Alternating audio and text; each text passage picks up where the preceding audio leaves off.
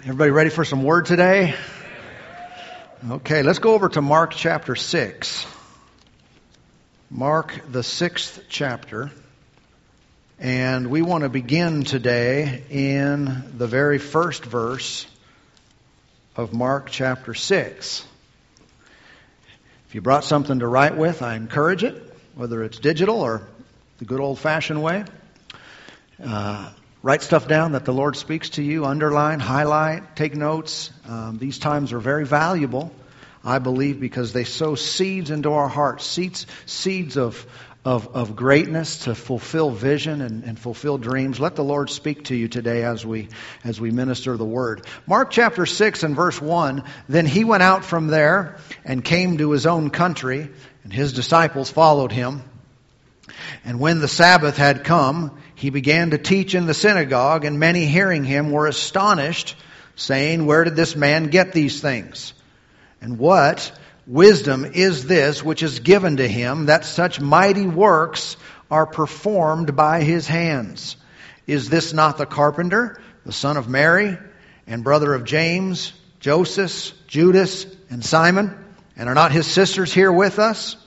So they were offended at him. But Jesus said to them, A prophet is not without honor except in his own country, among his own relatives, and in his own house. Now he could do no mighty work there, except that he laid his hands on a few sick people and healed them. And he marveled because of their unbelief. Then he went about the villages in a circuit teaching. Now today I want to continue the series of messages that we began a couple weeks ago. Title of this series is called Unbelief, the ultimate blessing blocker. All right, and we've noticed from this very passage that Jesus was hindered from doing the will of God. He was hindered from helping these people to the degree that he wanted, and it was directly related to, he identified their unbelief as being the blocker, if you will, or the thing that stopped the power of God from flowing. And in seeking the Lord and praying about what I should minister, I was impressed a few weeks ago that I should take my time and go very slowly through this passage and get into some detail and meditate on these truths so that we can remove this hindrance from our midst, both for our lives individually, but ultimately we can't help many people if there is unbelief in our environment, in our hearts and in our environment as we come together. The more we can be solidly in faith, trusting God and Him alone and no hindrance to it, the more people are going to walk through these doors and have an impact with God. The more people you will meet on the job and meet out in the community where them coming in contact with you will be an encounter with God. Okay, and so these things are of tremendous value. They personally benefit, but they empower our commission, or our mission to reach the world with the love of the Lord Jesus. All right, so unbelief is a very evil thing. It's a nasty thing that we've got to get it out of all of our lives so we don't have these type of meetings. And I don't know if you've ever been in one of these type of meetings. I have. It's like, man, you could get a few things to happen, but not a lot of stuff to happen. And I'm a lot of stuff kind of guy.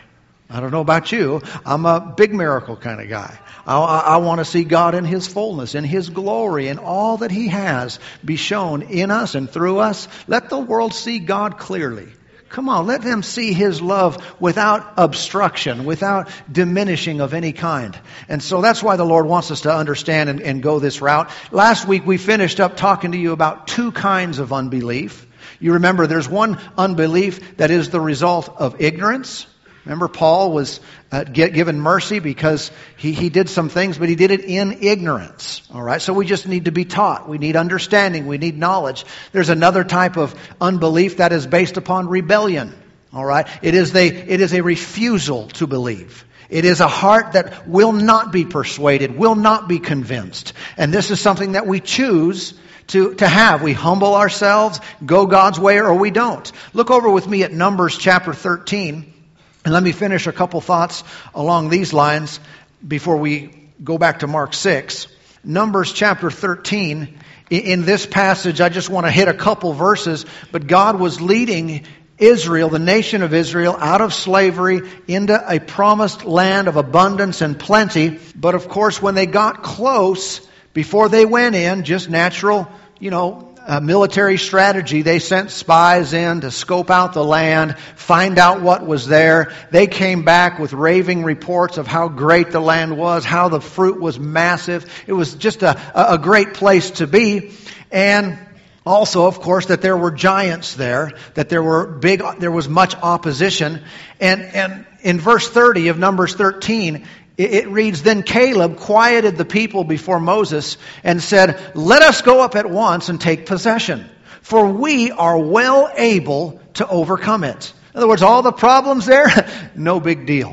God said it's ours. He told us to go. Let's rise up and let's do it. Let's take this place. We can do it. But immediately after that, in verse 31, "But the men who had gone up with him said, 'We are not able to go up against the people, for they are stronger than we.'" So God said, "You can do it." And Caleb said, "That's right. I agree with God. Let's go up. Let's do it now." But a bunch of other people spoke up and said, "No, we can't do it." God said you can. Caleb agreed, we can. They said, "We can't." What is that? That's rebellion. That is unbelief, and ugly unbelief. That is in the face of God, who had brought them through the Red Sea, who had done many miracles, water out of the rock, and all these things were happening right before their eyes. And He says, "Now I want you to go in there and take what I've given you." They said, "We can't." How many know that's really how unbelief can work in our lives too, as well today? We read a promise, we hear from God. He says, "You are this, you have this, you can do this." And we look at ourselves in the mirror and say, "I can't." We might not say it with a strong, aggressive, in-your-face kind of voice, but we still in our hearts say, "I know God said this, I know He promised me this, I know this is what Jesus did for me, but I can't." See, that's not acceptable. That's something we should see as an offense toward God and say, "No, I am not going to be that way. Whatever He said, no matter what I think or how capable I feel, I'm going to agree with Him and say, 'Yes, you said it, it's done. I believe it. It is settled in my heart forever. I can do it. Be it unto me according to your word.'"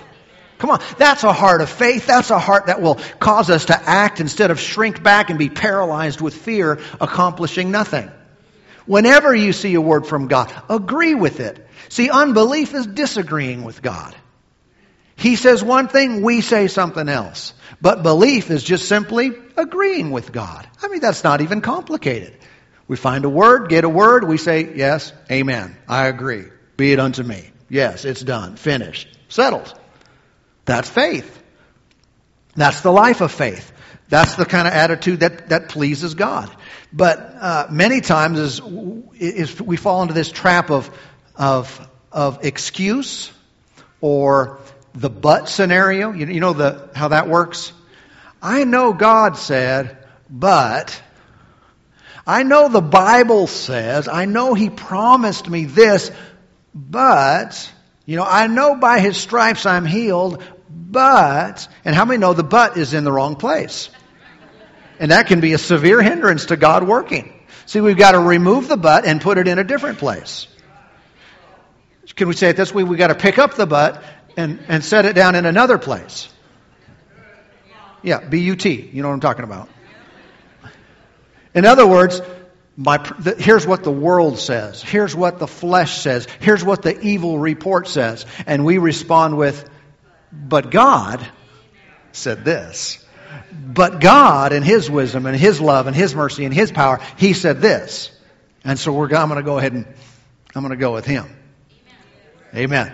If you read over in Hebrews chapter 4, talks about this very same scenario, the situation that was happening in Numbers 13. And there's a powerful verse in there in verse 2. Hebrews 4:2 reads, "For indeed the gospel was preached to us as well as to them, but the word which they heard did not profit them, not being mixed with faith in those who heard it." Think about that. They heard the good news. They heard the word, but it didn't profit them. They didn't benefit from that word simply because they didn't mix faith with it. So would that be possible for us today? in our time, in our day, to hear a good word, to hear a message of truth and of salvation, of victory, of health and of help and of all these things, but it not benefit us at all? Is it possible to be in church on a Sunday and hear a good word, a word from God, but not benefit from it at all? Is possible. Why? How? Well, simply by not mixing faith with it. It's possible to retain a heart of unbelief that holds on to what we see and what we feel and what we think we can or can't do in and of ourselves. Now, back to the scenario and the story, the event that took place in Mark chapter 6. We have already established that the works that Jesus was doing were actually the Father doing them. It was actually God the Father working through Jesus to do these mighty things, just as it is today and how God works through people today. And when they were unable to receive Jesus, the reality is they were actually unable to receive God, unable to receive the Father. Okay? They thought, we just don't like Him. We don't accept His ministry. We don't accept this. But in reality, they were rejecting the Father who was working through Him. They may not have recognized that or acknowledged that, but that is what was taking place. They were unable to receive God. Look at Matthew 10 with me. Matthew, the 10th chapter. And notice this principle that Jesus taught. And this is key. It's kind of a backdoor, side door approach to dealing with unbelief, what I'm sharing with you here today. But I'm convinced it will be very helpful if we'll recognize this and deal with it if it exists in our own lives. In Matthew chapter 10, Jesus said here in verse 40, "He who receives you receives me, and he who receives me receives him who sent me." Now that's a powerful statement there, isn't it? Think about that. He who receives you. Now who's He talking to? His disciples. Could He say the same of us today? Yes, very much so, if not more so, because we're born of Him now, right? Been born again, right? He who receives you receives me. Could there be some truth to this? That if someone doesn't receive you, they can't receive Jesus? And we know He took it on further and He said, you don't receive me, you don't receive Him who sent me. So someone said, oh, I have a great relationship with God. Now, I don't know about this Jesus character, but I have a great relationship with God. No, you don't. That's a deception. Remember, Jesus said over in John 14, I am the way, the truth, and the life. No one comes to the Father but by me. You don't go directly to God the Father and have a relationship with Him. Why? There's a sin problem that has to be dealt with. That's why we go through the Savior. All right. You receive Jesus, you just received the Father. You reject Jesus, you just rejected God in your life. But Jesus backed it up and said, they've got to receive you if they're going to receive me. They've got to receive you if they're going to receive me, Jesus in this case. That's a powerful statement. But you know, it's really consistent if you think about it. Remember Acts, the book of Acts, there was a guy named Saul on the road to Damascus, and he had an experience with God with a bright shining light and the Lord speaking to him. And remember, Jesus said to him, because Saul was a bad dude. He was a religious zealot that was persecuting people. And Jesus said to him, Saul, Saul, why are you persecuting my people? Did He say that? Well, if you read the account, you realize, no, He didn't say that. Jesus said to him, Saul, Saul, why are you persecuting me? You know, he might think, what, Jesus? I mean, you're not even here. It's like I'm seeing you up there, and I'm not doing anything against you. It's just your people. But Jesus took it personally, didn't He? And He still takes it personally. When people come against you as a child of God, do you know the Lord takes that as a personal shot against Him? Yeah, see, and this principle works throughout God's kingdom, that one represents or stands in the place of another. And if in Saul's case, he was attacking or persecuting Christians, but the reality was he was persecuting Jesus. himself. You carry it further, he was persecuting God. He thought he was doing things in the name of God. He thought he was pleasing God, yet he's persecuting God. And this is what Jesus was teaching. He went on to say in verse 41, he who receives a prophet in the name of a prophet shall receive a prophet's reward. In other words, you get the benefit of that gift, of that ministry, of who that person is. By receiving them, you get rewarded.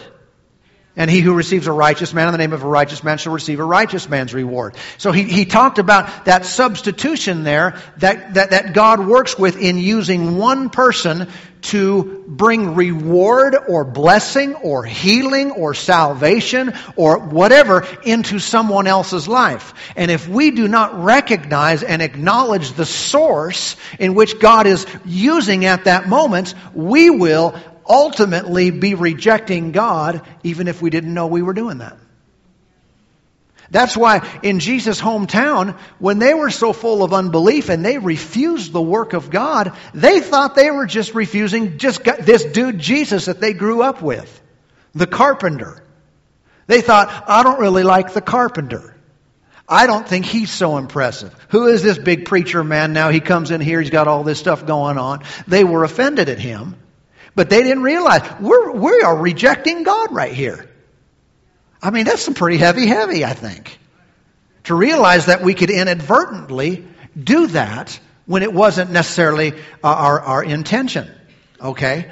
Now, if we look at that scenario there in Mark 6 and look at it from a reversed way, we see at the end result, Jesus was marveling at their unbelief.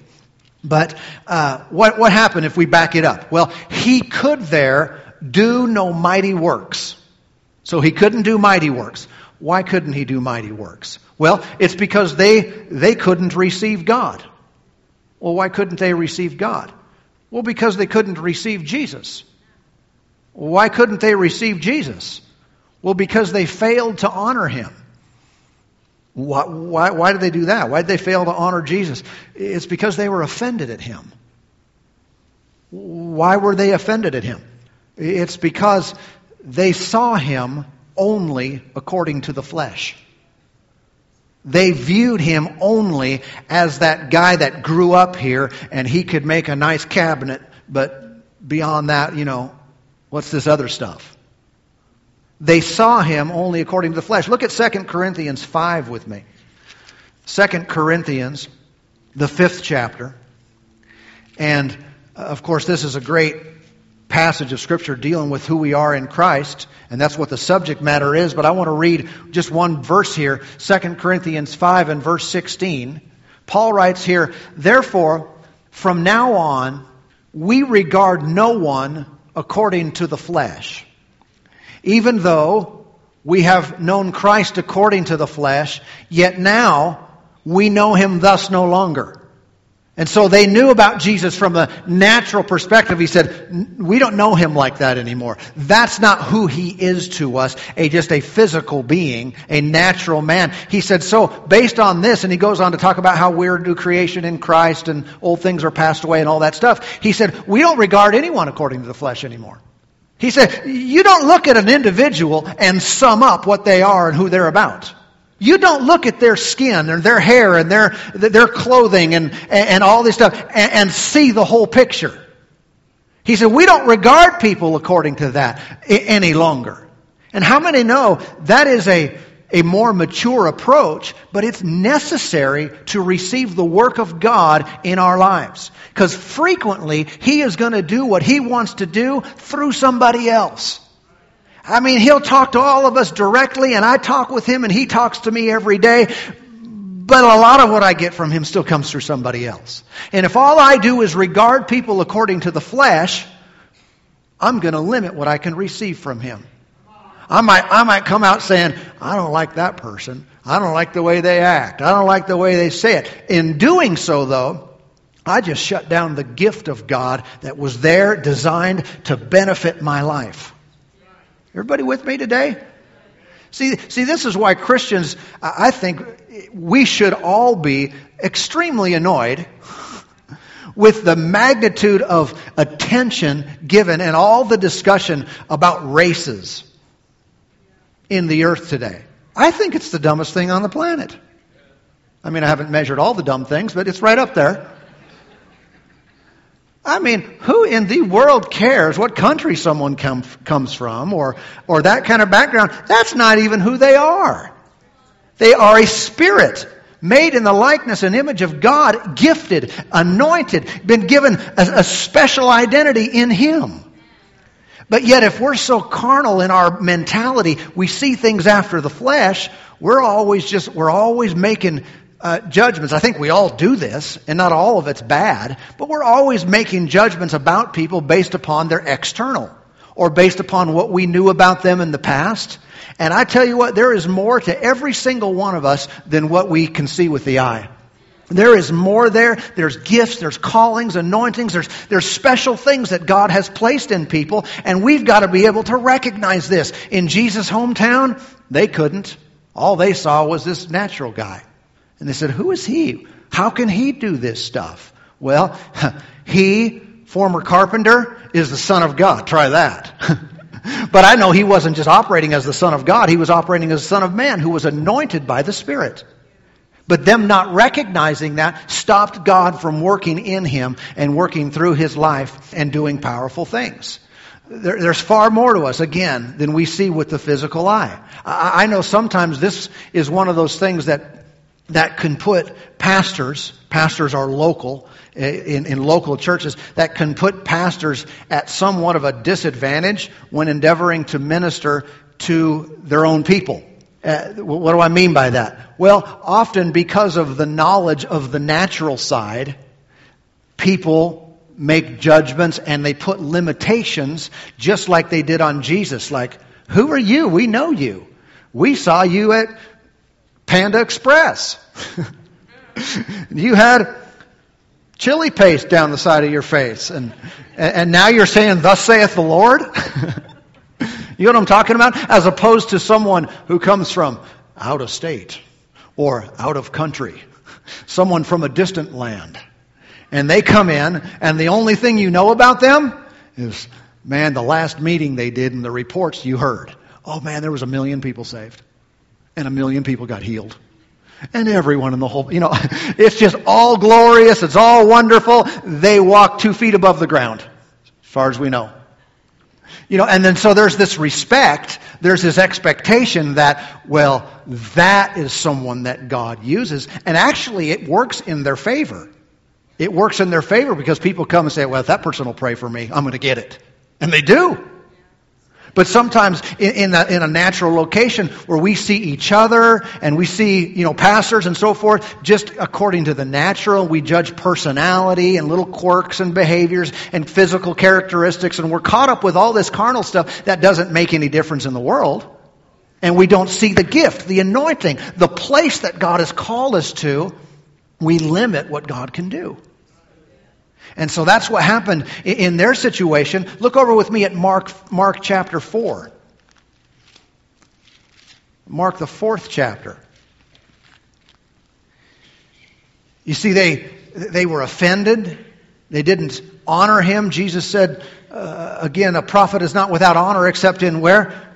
His own country, among his own relatives. Well, why his own relatives? Because they know him naturally. They see him after the flesh. His own country. People know the natural side, and many people have a difficult time making that shift and recognizing that God always has, and I guess He always will, use people to speak through and move through and change lives through. And if someone cannot receive through a person, they're going to have a tough time. They're going to have a tough time getting what God wants them to have.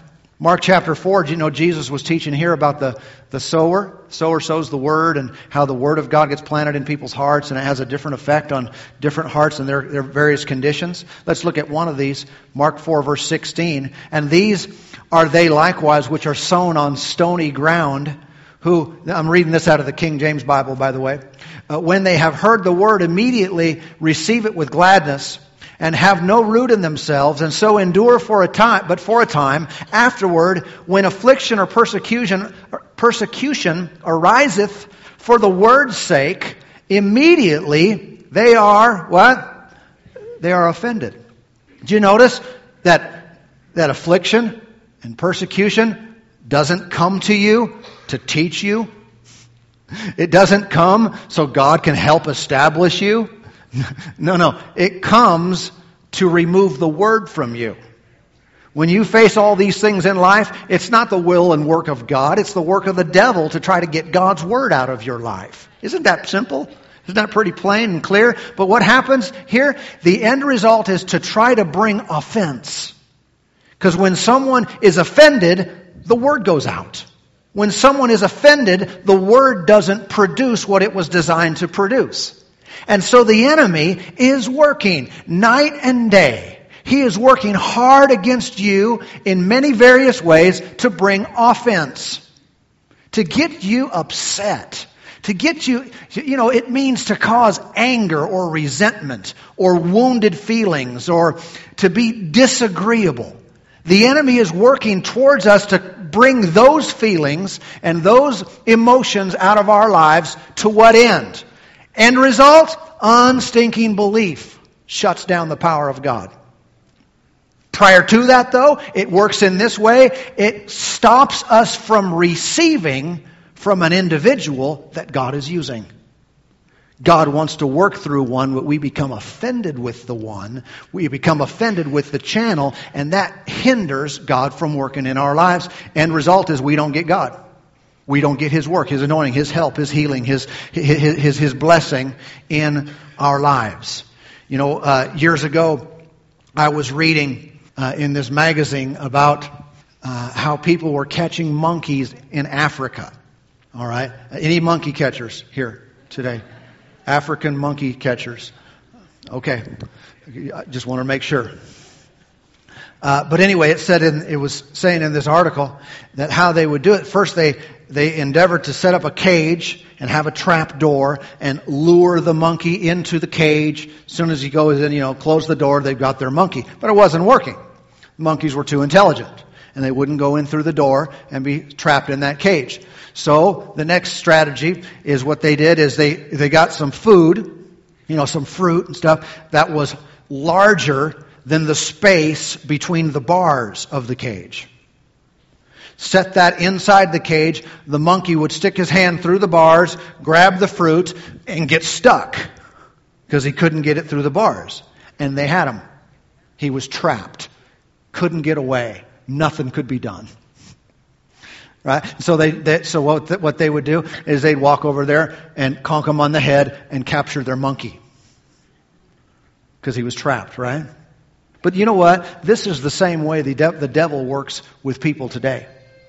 People grab onto something, they take an offense at something, and they hold on to it, and they just absolutely refuse to let go. Bless God, this person said this to me. They hurt me. They did this. I disagree. I'm angry. I'm all these things. They are offended.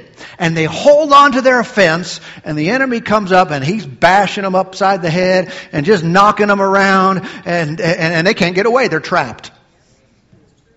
Until they let go. Until they forgive. Until they let go. Until they release. Until they stop being so fleshly minded. And I don't mean to sound harsh in this because I know, hey, some situations are real. And there are situations where people have been really dealt the wrong way. But that's where the love of Christ shows up, isn't it? Isn't that where we walk in love and forgive and all these kind of things? But you can see the offense is what the enemy wants to use to beat people up. To keep them from receiving from Him. Amen. Proverbs chapter 18 and verse 19 reads, "A brother offended is harder to win than a strong city, and contentions are like the bars of a castle." When someone grabs onto this, I think it's similar to what Jesus experienced in His hometown. He went away scratching his head saying, "Sheesh, these guys, man, their unbelief is strong. Their unbelief is powerful. I can't get anything done here. I can't get anything except a few minor ailments healed." He marveled at their unbelief. Why were they in unbelief? Well, they were in unbelief because they were offended at Him, not knowing that their offense was with God. They were in unbelief, or they were offended because they didn't honor him. They wouldn't show honor to an individual who had the gift of God, had an anointing, had a call from God to do something and bring healing and help into their lives. You know, when people take offense, and by the way, those things don't stay hidden. They become public. They become known. When people take offense, I know in our scenario, it shuts down my ability to minister to them.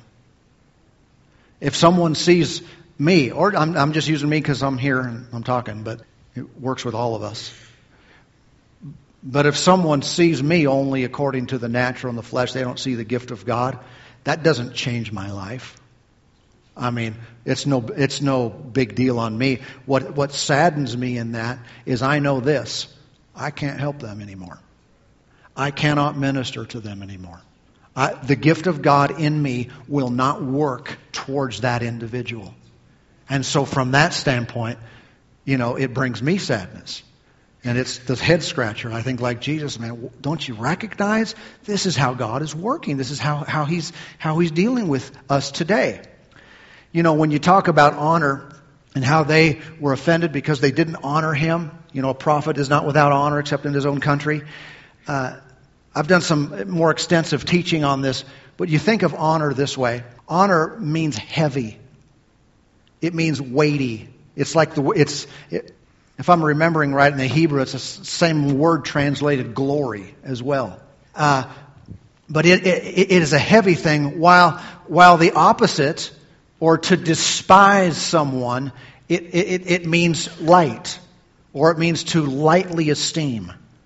Whenever we don't give a weight to, a heaviness or a weight, a magnitude to what God is doing in individuals' lives, we lightly esteem them. We treat them as insignificant or trivial. It doesn't matter. That's dishonoring. That leads to offense. That leads to shutting down the power of God. You see, when we honor something, we esteem it highly. We don't treat it as unimportant. When we honor someone, we give them place in our lives. We give them a significant place to say they're important. Husbands and wives show each other honor. They're significant. They carry a very important place in my life. Everybody know what I mean by this. This must be true on a spiritual level. There must be a recognition in each other, in ministry gifts, in different individuals in life, that we say there's something of God in them. They're not just a blonde-haired, they're not just a 5'2". We're not just looking at the shell. They're not just this type of personality. You know what I'm talking about? They're not just a lion or a beaver or a otter, or all the different tests and things we use to analyze for. Yeah, they might be that. Those things might be true, but they're more than that. They're not just a person. They're a gift of God. There's a God element to their life, and it's eternal. And I can benefit from being in a relationship with them. I can benefit from being around them and knowing them. Come on now. This is a mature perspective. This is a godly perspective that's necessary if we are to receive the full benefit and blessing of all that God has for us. Amen. The end result in Mark 6 of their dishonor, of their offense, of their fleshly view was unbelief that blocked the power of God. And that's what we want to rid ourselves of. I know there's a thinking, and we're going to cover some of this, but someone says, unbelief, I just need to get in the Word. I just need to meditate on the Word. Yes, that's faith comes by hearing, and hearing by the Word of God. But I tell you, there's some back doors in which unbelief gets into people's lives, that if we'll recognize things like this, we can shut it off, and the power of God will then flow freely to us. Amen. Stand up on your feet with me today. Thank you, Lord. We're going to take a few moments now. We're going to worship God. We're going to get in His presence. We're going to communicate and sing to Him. If there are issues in your heart regarding what we're dealing with, I encourage you, don't just let it slip away. That's one reason we do this, and we do our services in this order. I want you to have a connection and a time with the Lord. If there's something to deal with, do it. Talk to Him about it. Get it out, get it in, get things right, and we'll go out of here having benefited from the Word of God. Amen.